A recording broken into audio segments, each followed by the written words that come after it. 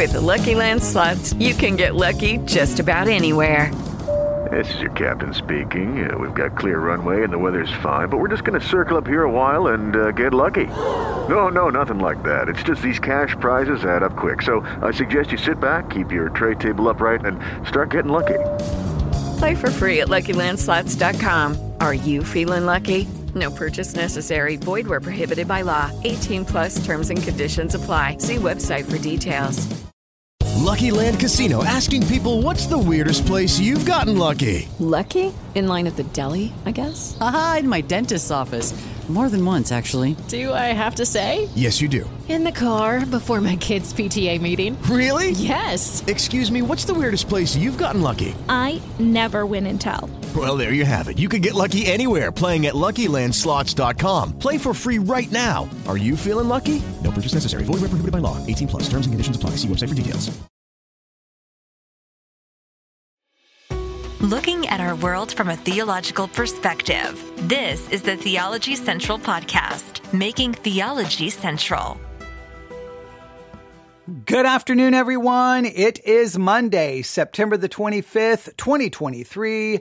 It is currently 3 p.m. Central Time, and I'm coming to you live from the Theology Central studio, located right here in Abilene, Texas. Well, right here next to me, on the table that I'm sitting at, I have a copy of God's No and God's Yes, The Proper Distinction Between Law and Gospel by C.F.W. Walther. I have a Bible. I have a notebook. I also have, over here, the beautiful copy of God Grant It Daily Devotionals from C.F.W. Walther. A listener sent this to me. Very, very, very grateful for it. I have that sitting right here. So I have that's a pretty good idea than what we're getting ready to do. We're going to talk about law and gospel. It feels like it's been a few weeks. It really feels like we're a little behind in this series. I know we have so far to go and so much to do before we can bring this to a somewhat of a dramatic conclusion. I feel like the end for this series, I don't even know. I can't even see the ending yet, but we're just going to keep taking these small steps day after day, getting closer and closer. But the most important thing is no matter how long it takes us to get to the end, by the time we get anywhere close to that finish line, to that dramatic conclusion, I hope you'll be able to say, I understand the proper distinction between law and gospel better than I have ever understood it in my life. And I can explain it. And I can deal with all of the text from a proper distinction of law and gospel perspective. That is the goal. I don't know if I'm going to accomplish that, but I'm doing my very best to try to accomplish that. So, you know what we're doing? We're currently doing a law and gospel redo. We made it pretty far into the series using Walther's theses. We made it to thesis number 11 or 12. Felt like that I kind of lost the audience a little bit, so we did kind of a reset.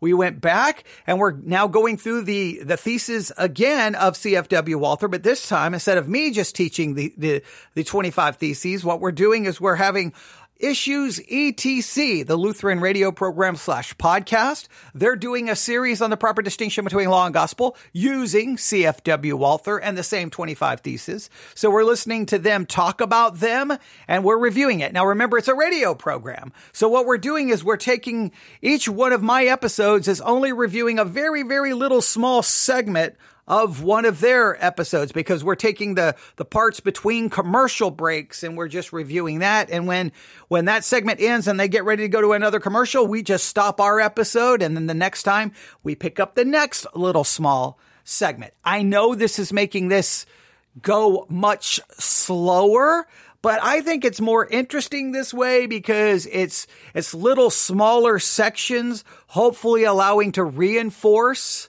remind, so that you will retain this very important information. So are you ready? Let's go to an episode of Issues ETC as they're getting ready to begin another discussion on a new thesis from C.F.W. Walther. And hopefully this will be beneficial. Are you ready? I hope so. Typically our introductions are a little bit longer, but hey, we're just going to jump right in and see if we can accomplish something on this Monday, September the 25th, 2023. Can you believe September of 2023 is almost over. And then we have just a few months left of this year. And then 2024 is in front of us. A lot of questions waiting for us in 2024, right? I really feel 2024 has a lot of unanswered questions, and I don't know if I even want to know some of the answers for 2024. But hey, we're gonna we can't really work. We did a little devotional about how to the proper philosophy in dealing with tomorrow. I can't answer any of those questions. I don't even know if the questions are going to remain the same. There could be different questions. I don't know what's going to happen, but I know we have just a few months left in this year. So I'm going to do my best to turn on this microphone whenever I get an opportunity to hopefully bring you content that you will find to be beneficial and helpful. So are you ready? Here we go. C.F.W. Walther, comparing what he calls the worst fault in modern preaching, says these preachers are like a ranger that sallies forth into the woods and discharges his gun, or an artilleryman who thinks he's done his duty by taking up his position with his cannon in the line of battle and discharging his cannon. They preach, they walk away saying, I preach the word of God, but he says it has no effect. Why is that? Greetings and welcome to Issues Etc. I'm Todd Wilkin.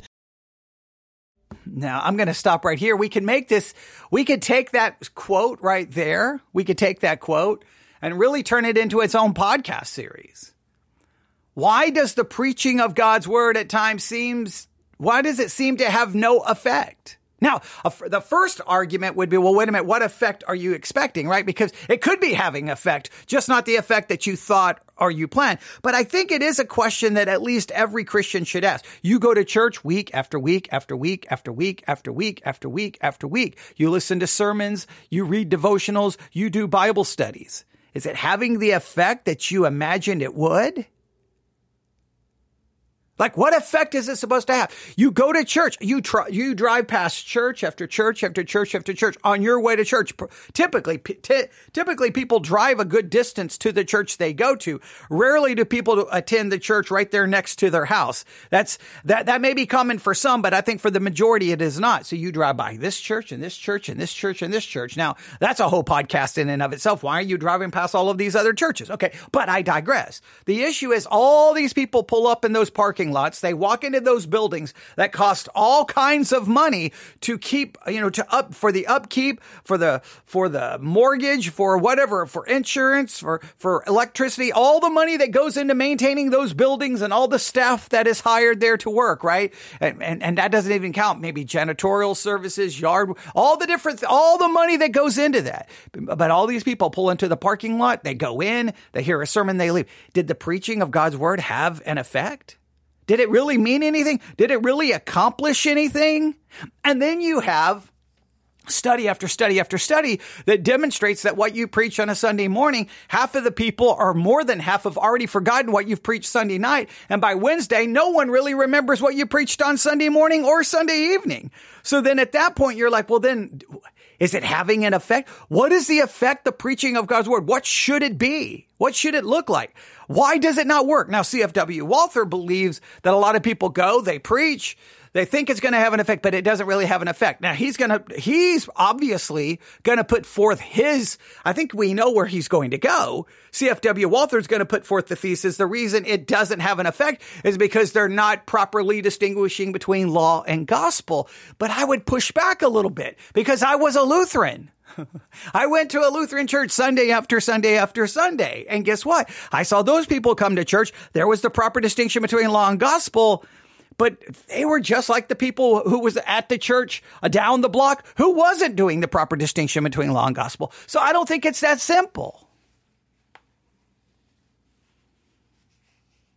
Right? We talk about that. It's the word of God that we typically, and a lot of times in Bible college, seminary, Bible Institute, usually somewhere in like an early course, you'll have to look up all the scriptures that talks about the effects the word of God has, right? All the things that it does. It, renews the mind. It enlightens the eyes. And then you say, see, the word of God is what has the power. And this is what the word of God will do. So if you, as a pastor, will stand before the people and and give them the Word of God. This is what you should expect to see in the lives of your people.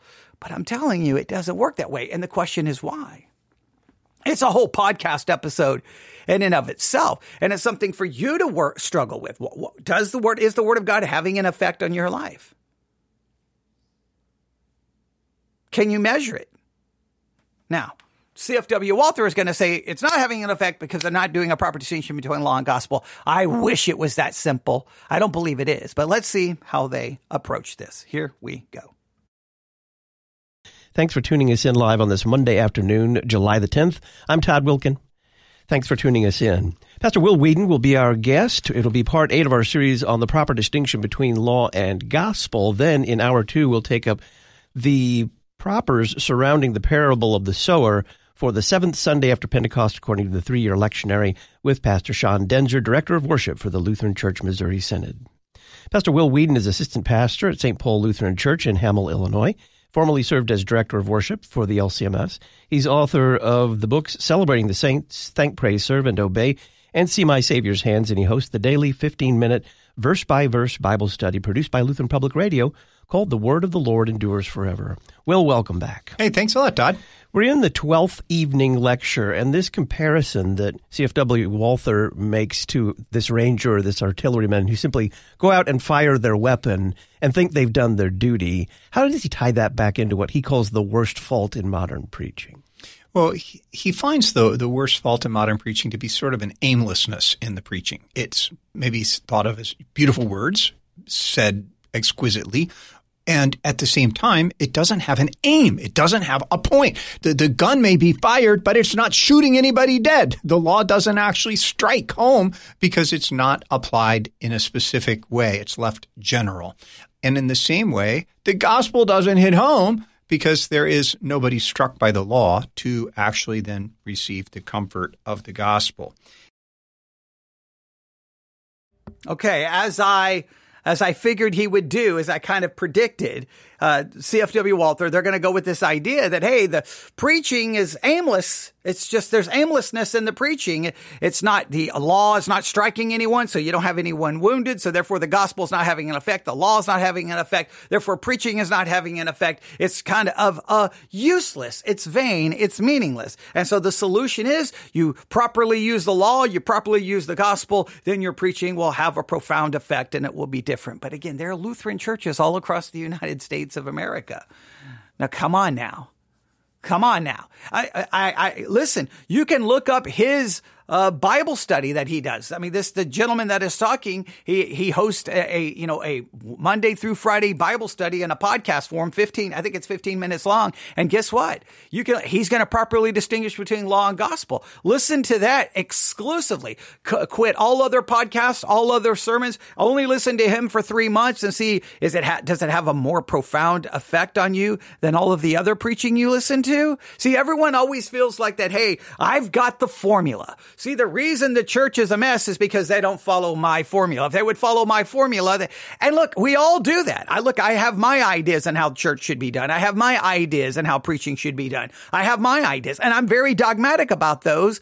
And obviously, but I'm willing to admit that my ideas and my perspective has failed at least in human terms, because it's definitely not had the effect that I thought. And trust me, most people don't like what I do, don't like how I do it, and have no desire to support it or even be aware a part of it. So I know that my ideas failed, but I just don't know if anyone has some corner on the market of, hey, look, there's lots of churches that grow in number, 10,000, 20,000. They have a massive global impact and seem to be touching people around the world. But sometimes when it's all said and done and after the smoke clears, did it have any more of a true lasting impact than all the other preaching?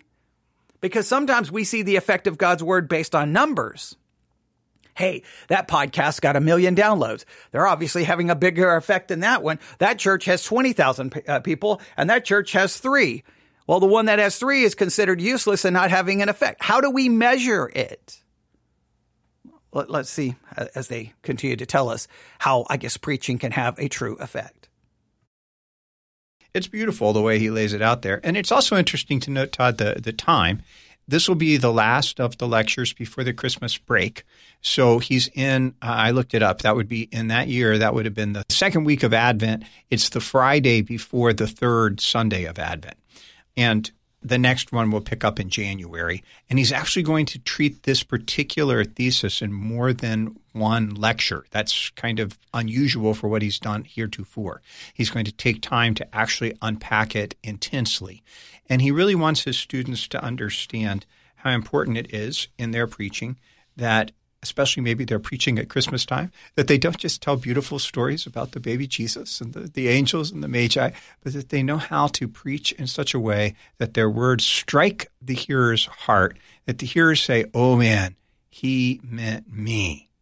Not, he's really clear, not that you go around and take, so you find out what people's sins are in confession and then you go in the sermon and you nail them. No, not at all.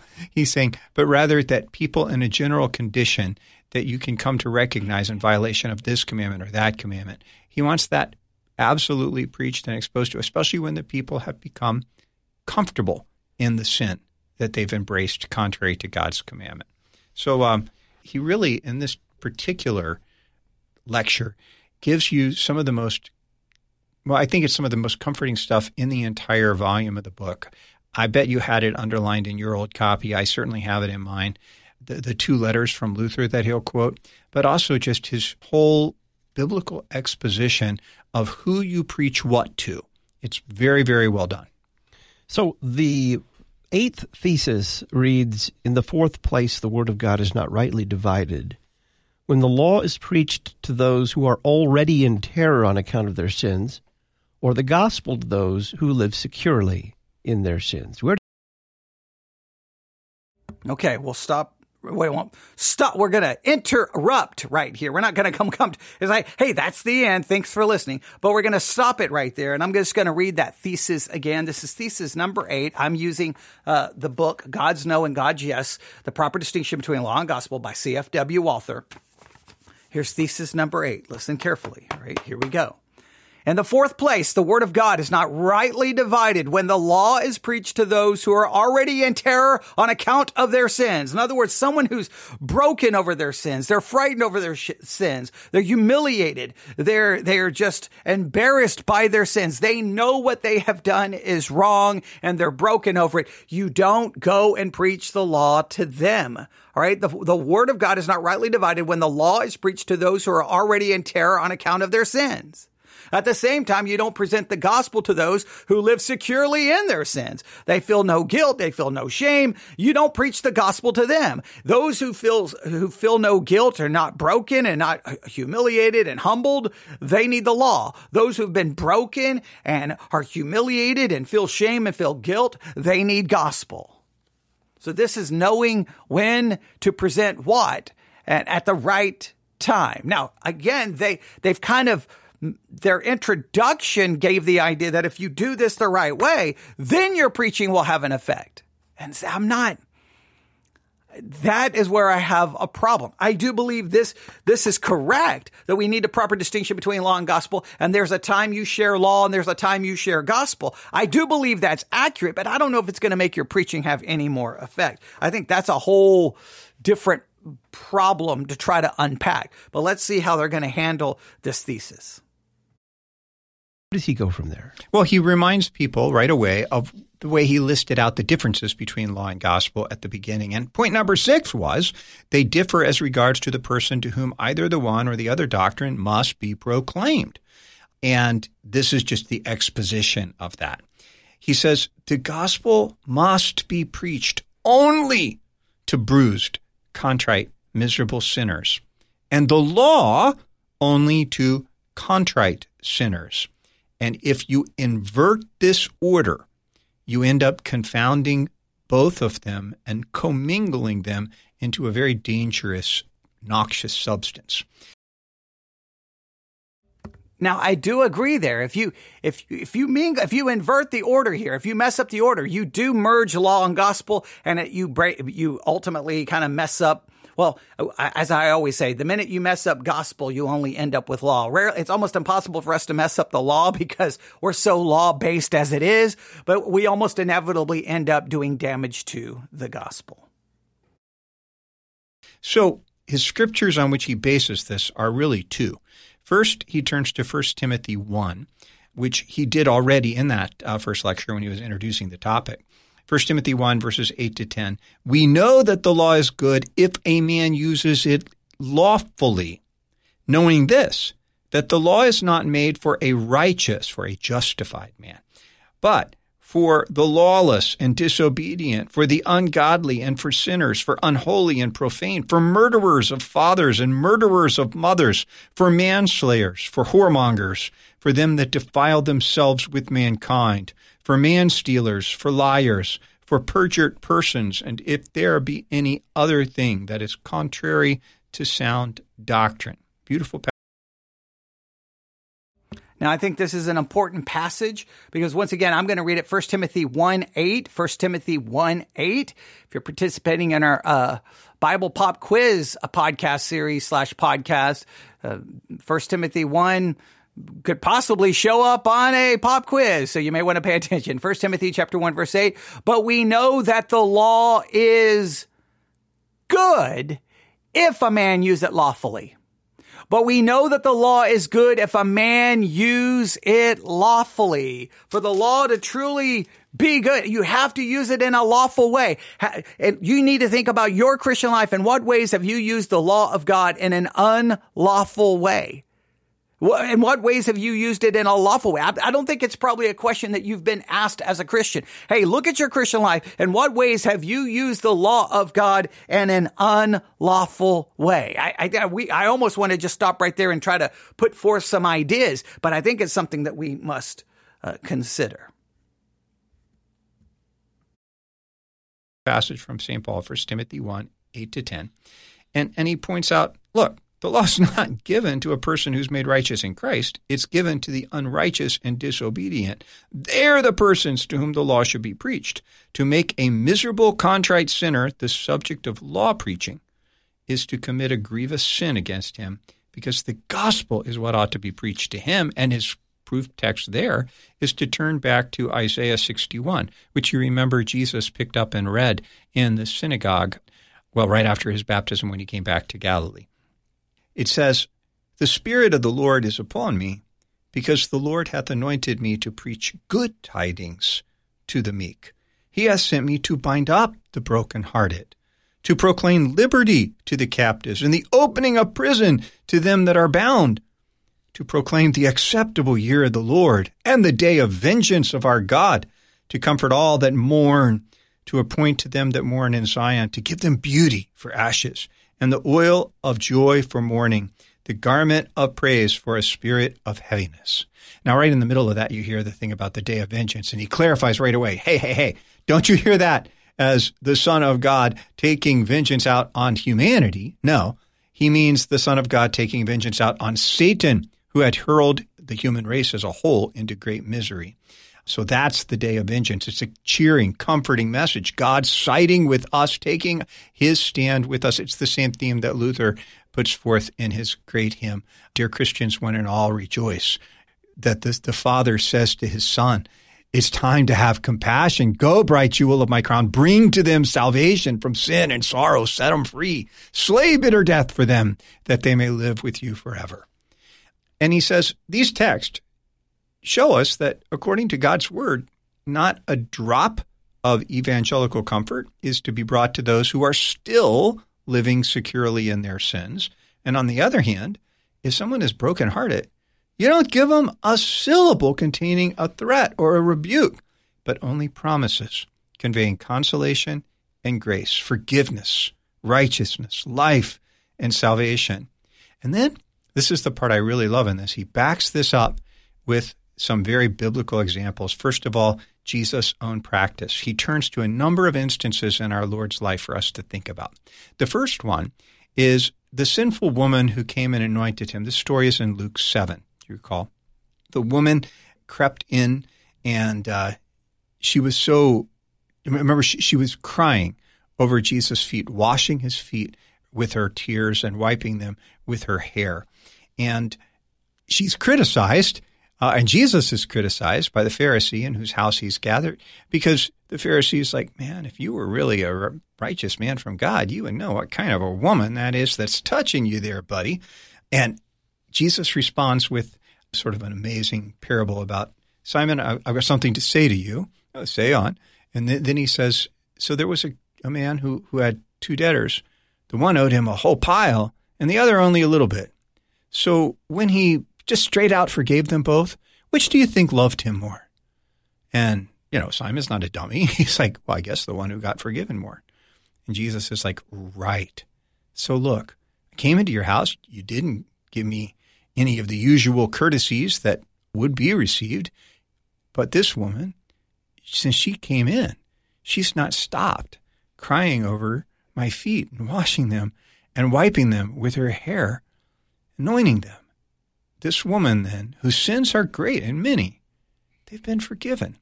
And he tells the woman, this woman who had sinned greatly, who had a reputation in the city, we assume, a sexually immoral reputation, he just sends her away with the words, thy sins are forgiven and thy faith hath saved thee. I mean, that's what he says. And off she goes. So Jesus doesn't rebuke her. And at the same time, he throws in a reference to John 8, which is a very similar story, right? The woman caught in the very act of adultery. And they've got the stones in hand, man. According to the law, they're ready to kill her. They're ready to throw the stones at her. And what happens? Jesus stoops down on the ground, writes, and when he looks up and they demand that he answer, he says, okay, kill her, throw the stones. Only the one of you who doesn't have any sin gets to throw the first stone. And then he went down and kept on doodling on the ground. And one by one, the stones fell all across the court. And they all walked away. And when they had left, which they should not have done, they should have dropped their stones and walked and stood right beside her. When they had been convicted by the law, that's where they belonged. Then they would have heard the word of gospel. Jesus stood and said, woman, did no one condemn you? And she said, no one, Lord. And he said, neither do I condemn you. Go and sin no more. So he gives her this gift without a word of reproof. I mean, he does encourage her to a new life, but he says right at the beginning, he doesn't say, if you go and sin no more, then I'll forgive you. He says, I do not condemn you. Now go and sin no more. So that's two sort of related examples that he. Now, those 2 related examples, again, are people who know they're sinners. They're broken. They're humiliated. They're being publicly shamed in certain ways. And of course, no law is preached to them. No, not even a rebuke, just the words of comfort, the words of forgiveness, the words of mercy, which I think are very, very important. Now, before we move on, someone on Spreaker said, not sure if it's just me, but the sound is dropped in and out. I do not know exactly what's happening on my side. I tried to figure it out, but I can't. So if you're having a problem with the sound, I apologize. As soon as this live broadcast is over, then this recording will be uploaded. I will verify if there's a sound problem. If there's a sound problem, then I will delete everything and then we'll have to do it over. I hope there's not a problem, but it's almost impossible for me during a live broadcast to try to verify. If anyone else is listening, if you're having the same problem, please hop into the chat and let me know. If no one else is having a problem, hopefully when I upload this live broadcast, the problem will be won't be present. Maybe it's just something happening during the live broadcast. So we will see. All right. Now back to this. So I want to make sure we understand this whole thesis. The thesis is there's a right time to preach that law and there's a wrong time to preach that law. There's a right time to preach the gospel and there's the wrong time to preach the gospel. Someone who is already broken and humbled and humiliated over their sin, you don't need to go preach more law to them. You don't need to start offering admonitions and commandments and do this and do that. You just need to preach that in Christ Jesus, there is forgiveness. Christ has died for your sins. Believe in the gospel and just take comfort in the gospel. Cling to the cross. You just offer them the gospel. Now, someone who is in their sin, they don't seem to care. There's no brokenness. They're not humiliated. They're not humbled. They're not shamed in any way, shape, or form. Well, then they don't need the gospel. They need the law. And so he's really trying to emphasize this. So he used Luke 7. That's a key passage here. He used Luke chapter 7 and then John chapter 8 were the two passages that were being referenced, and you can look at them clearly for yourself. Now let's see where else they continue taking this thesis. He offers, first of all, about the practice of the Lord Jesus. And we will get into a few more examples from CFW Walther as we walk through our series on the proper distinction between law and gospel with Pastor Will Whedon of The Word of the Lord Endures Forever. I'm Todd Wilkin. Stay tuned. There you have. I told you these segments are short. I'm telling you, they come in and boom, they're over before you know it. Sometimes they kind of leave me like, wait. Keep going, but that's okay. That's how the segments are broken down. They give you specific things to focus on. So for this particular thesis, you can focus on really four scriptures. 1 Timothy 1, 8 through 10. 1 Timothy 1, 8 through 10. Isaiah 61, 1 through 3. Luke 7. I'm just going to go find the entire story in Luke 7. I'm going to go because he kind of paraphrased it.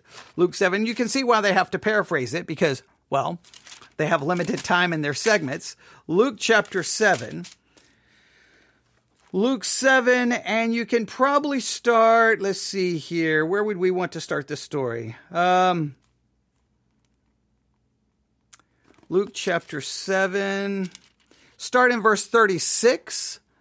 Luke 7, verses, I'm going to say Luke 7, 36 to 50. Luke 7, 36 to 50. That's really where you want to spend a lot of time reading. Luke 7, 36 to 50. Very important. Luke 7, 36 to 50. And then the other story, you know very well, I know there's lots of debate whether it belongs in the text or doesn't belong in the text, is John chapter 8. John chapter 8, verses basically 1 through 11. John chapter 8, verses 1 through 11. John chapter 8, verses 1 through 11. Those are four passages of scripture that you really can read. But this thesis, this is one of the most direct thesis. This is the one that's not very complicated, right? This is the one that's pretty straightforward, right? You know, just sometimes Christians, we forget this. When someone sometimes has fallen into great sin and humiliated and shame and broken, we have a tendency to just either say, ooh, did you hear about? Ooh, and we want to spread the news to everyone because we want to gossip and slander. Or we immediately go, I don't know what that person's problem is. They should have done this and they shouldn't have done this and they were stupid to do this and they were stupid to do that. Or if we're talking to someone, well, you should have known better. You shouldn't do this and you need to do this and you start giving them all these things they need to do instead of saying Christ died for you and in Christ Jesus your sins are forgiven. Though they may be scarlet, they're now white as snow. The blood of Jesus Christ cleanses you from all sin. His grace is greater than your sin. Offering that hope. We're not so good at doing that sometimes. We're not so good. And then sometimes those who are just kind of secure in their sin and don't seem to care, sometimes do we want to try to preach the law to them because we may feel like, well, are they really going to accept it? Well, there's a time that you need to present the law to them because that's what they need. They don't need the gospel. Sometimes we want to give them the gospel sometimes we want to give the people who need the gospel the law, and sometimes the people who need the law, we want to give the gospel. And we have to know how to rightly divide the word of truth and know when to use both, when to use each. And I think it's very important to know that very important distinction. Proper distinction between law and gospel. There you have it. The thesis again. Let me read it to you one more time. In the fourth place, the word of God is not rightly divided when the law is preached to those who are already in terror on account of their sins, or the gospel to those who live securely in their sins. And the main passage of scripture, I feel almost like we probably should just literally walk through the whole thing. Maybe we'll come back to it and do some work on it because I think it is a beautiful story. Is Luke chapter 7, again, starting in verse 36, going all the way to verse 50. I would challenge you today to just spend some time reading and meditating on it. We'll definitely find a way to do something with it. But for now, we just wanted to review the next section. If I start working through Luke 7:36 to 50, this will turn into an hour and a half easy. All right. Okay. All right. I'll stop right there. We will continue this review of the proper distinction between law and gospel on thesis number 8 the next time we come to you live with another episode in our ongoing series on understanding law and gospel. We've done now well over 100 hours of teaching on this subject. Hopefully you're finding all of this to be helpful and beneficial. All right. If you're having any problems with the sound during the live broadcast, no one else came into the chat to say one way or the other. So I don't know what that means. Okay. I'm hoping that there's no problem, but if you had a problem, I will go check the audio right now, upload this. It should be available within the next 5 to 10 minutes. And if the problem was not on the recording, only on the live broadcast, then you can have this broadcast without any of the possible problems that happened during. I apologize for any problems anyone encountered, and I hope the broadcast still will prove to be beneficial. All right. But I'll leave you with that very important question that they mentioned in their intro, but they never returned to. What truly makes the preaching and study of God's word effective? How is it showing up as being effectual in your life, having an effect in your life? Why is there so much preaching, so much teaching, so many sermons, and it seems not to be having an effect? Are we thinking it should have a specific kind of effect? What are we looking at? What is the possible? Everyone has their theory. I don't think anyone has yet come to a good answer. Everyone thinks they have the answer, but I don't. If anyone did, everybody would be like, well, I'm going to use that answer, and then every church and all the sermons, everyone would have this profound effect, but. Look at everyone's life. Look at your own life. I think it's an important question to consider. All right. Thanks for listening. You can email me, newsif@yahoo.com. That's newsif@yahoo.com. God bless.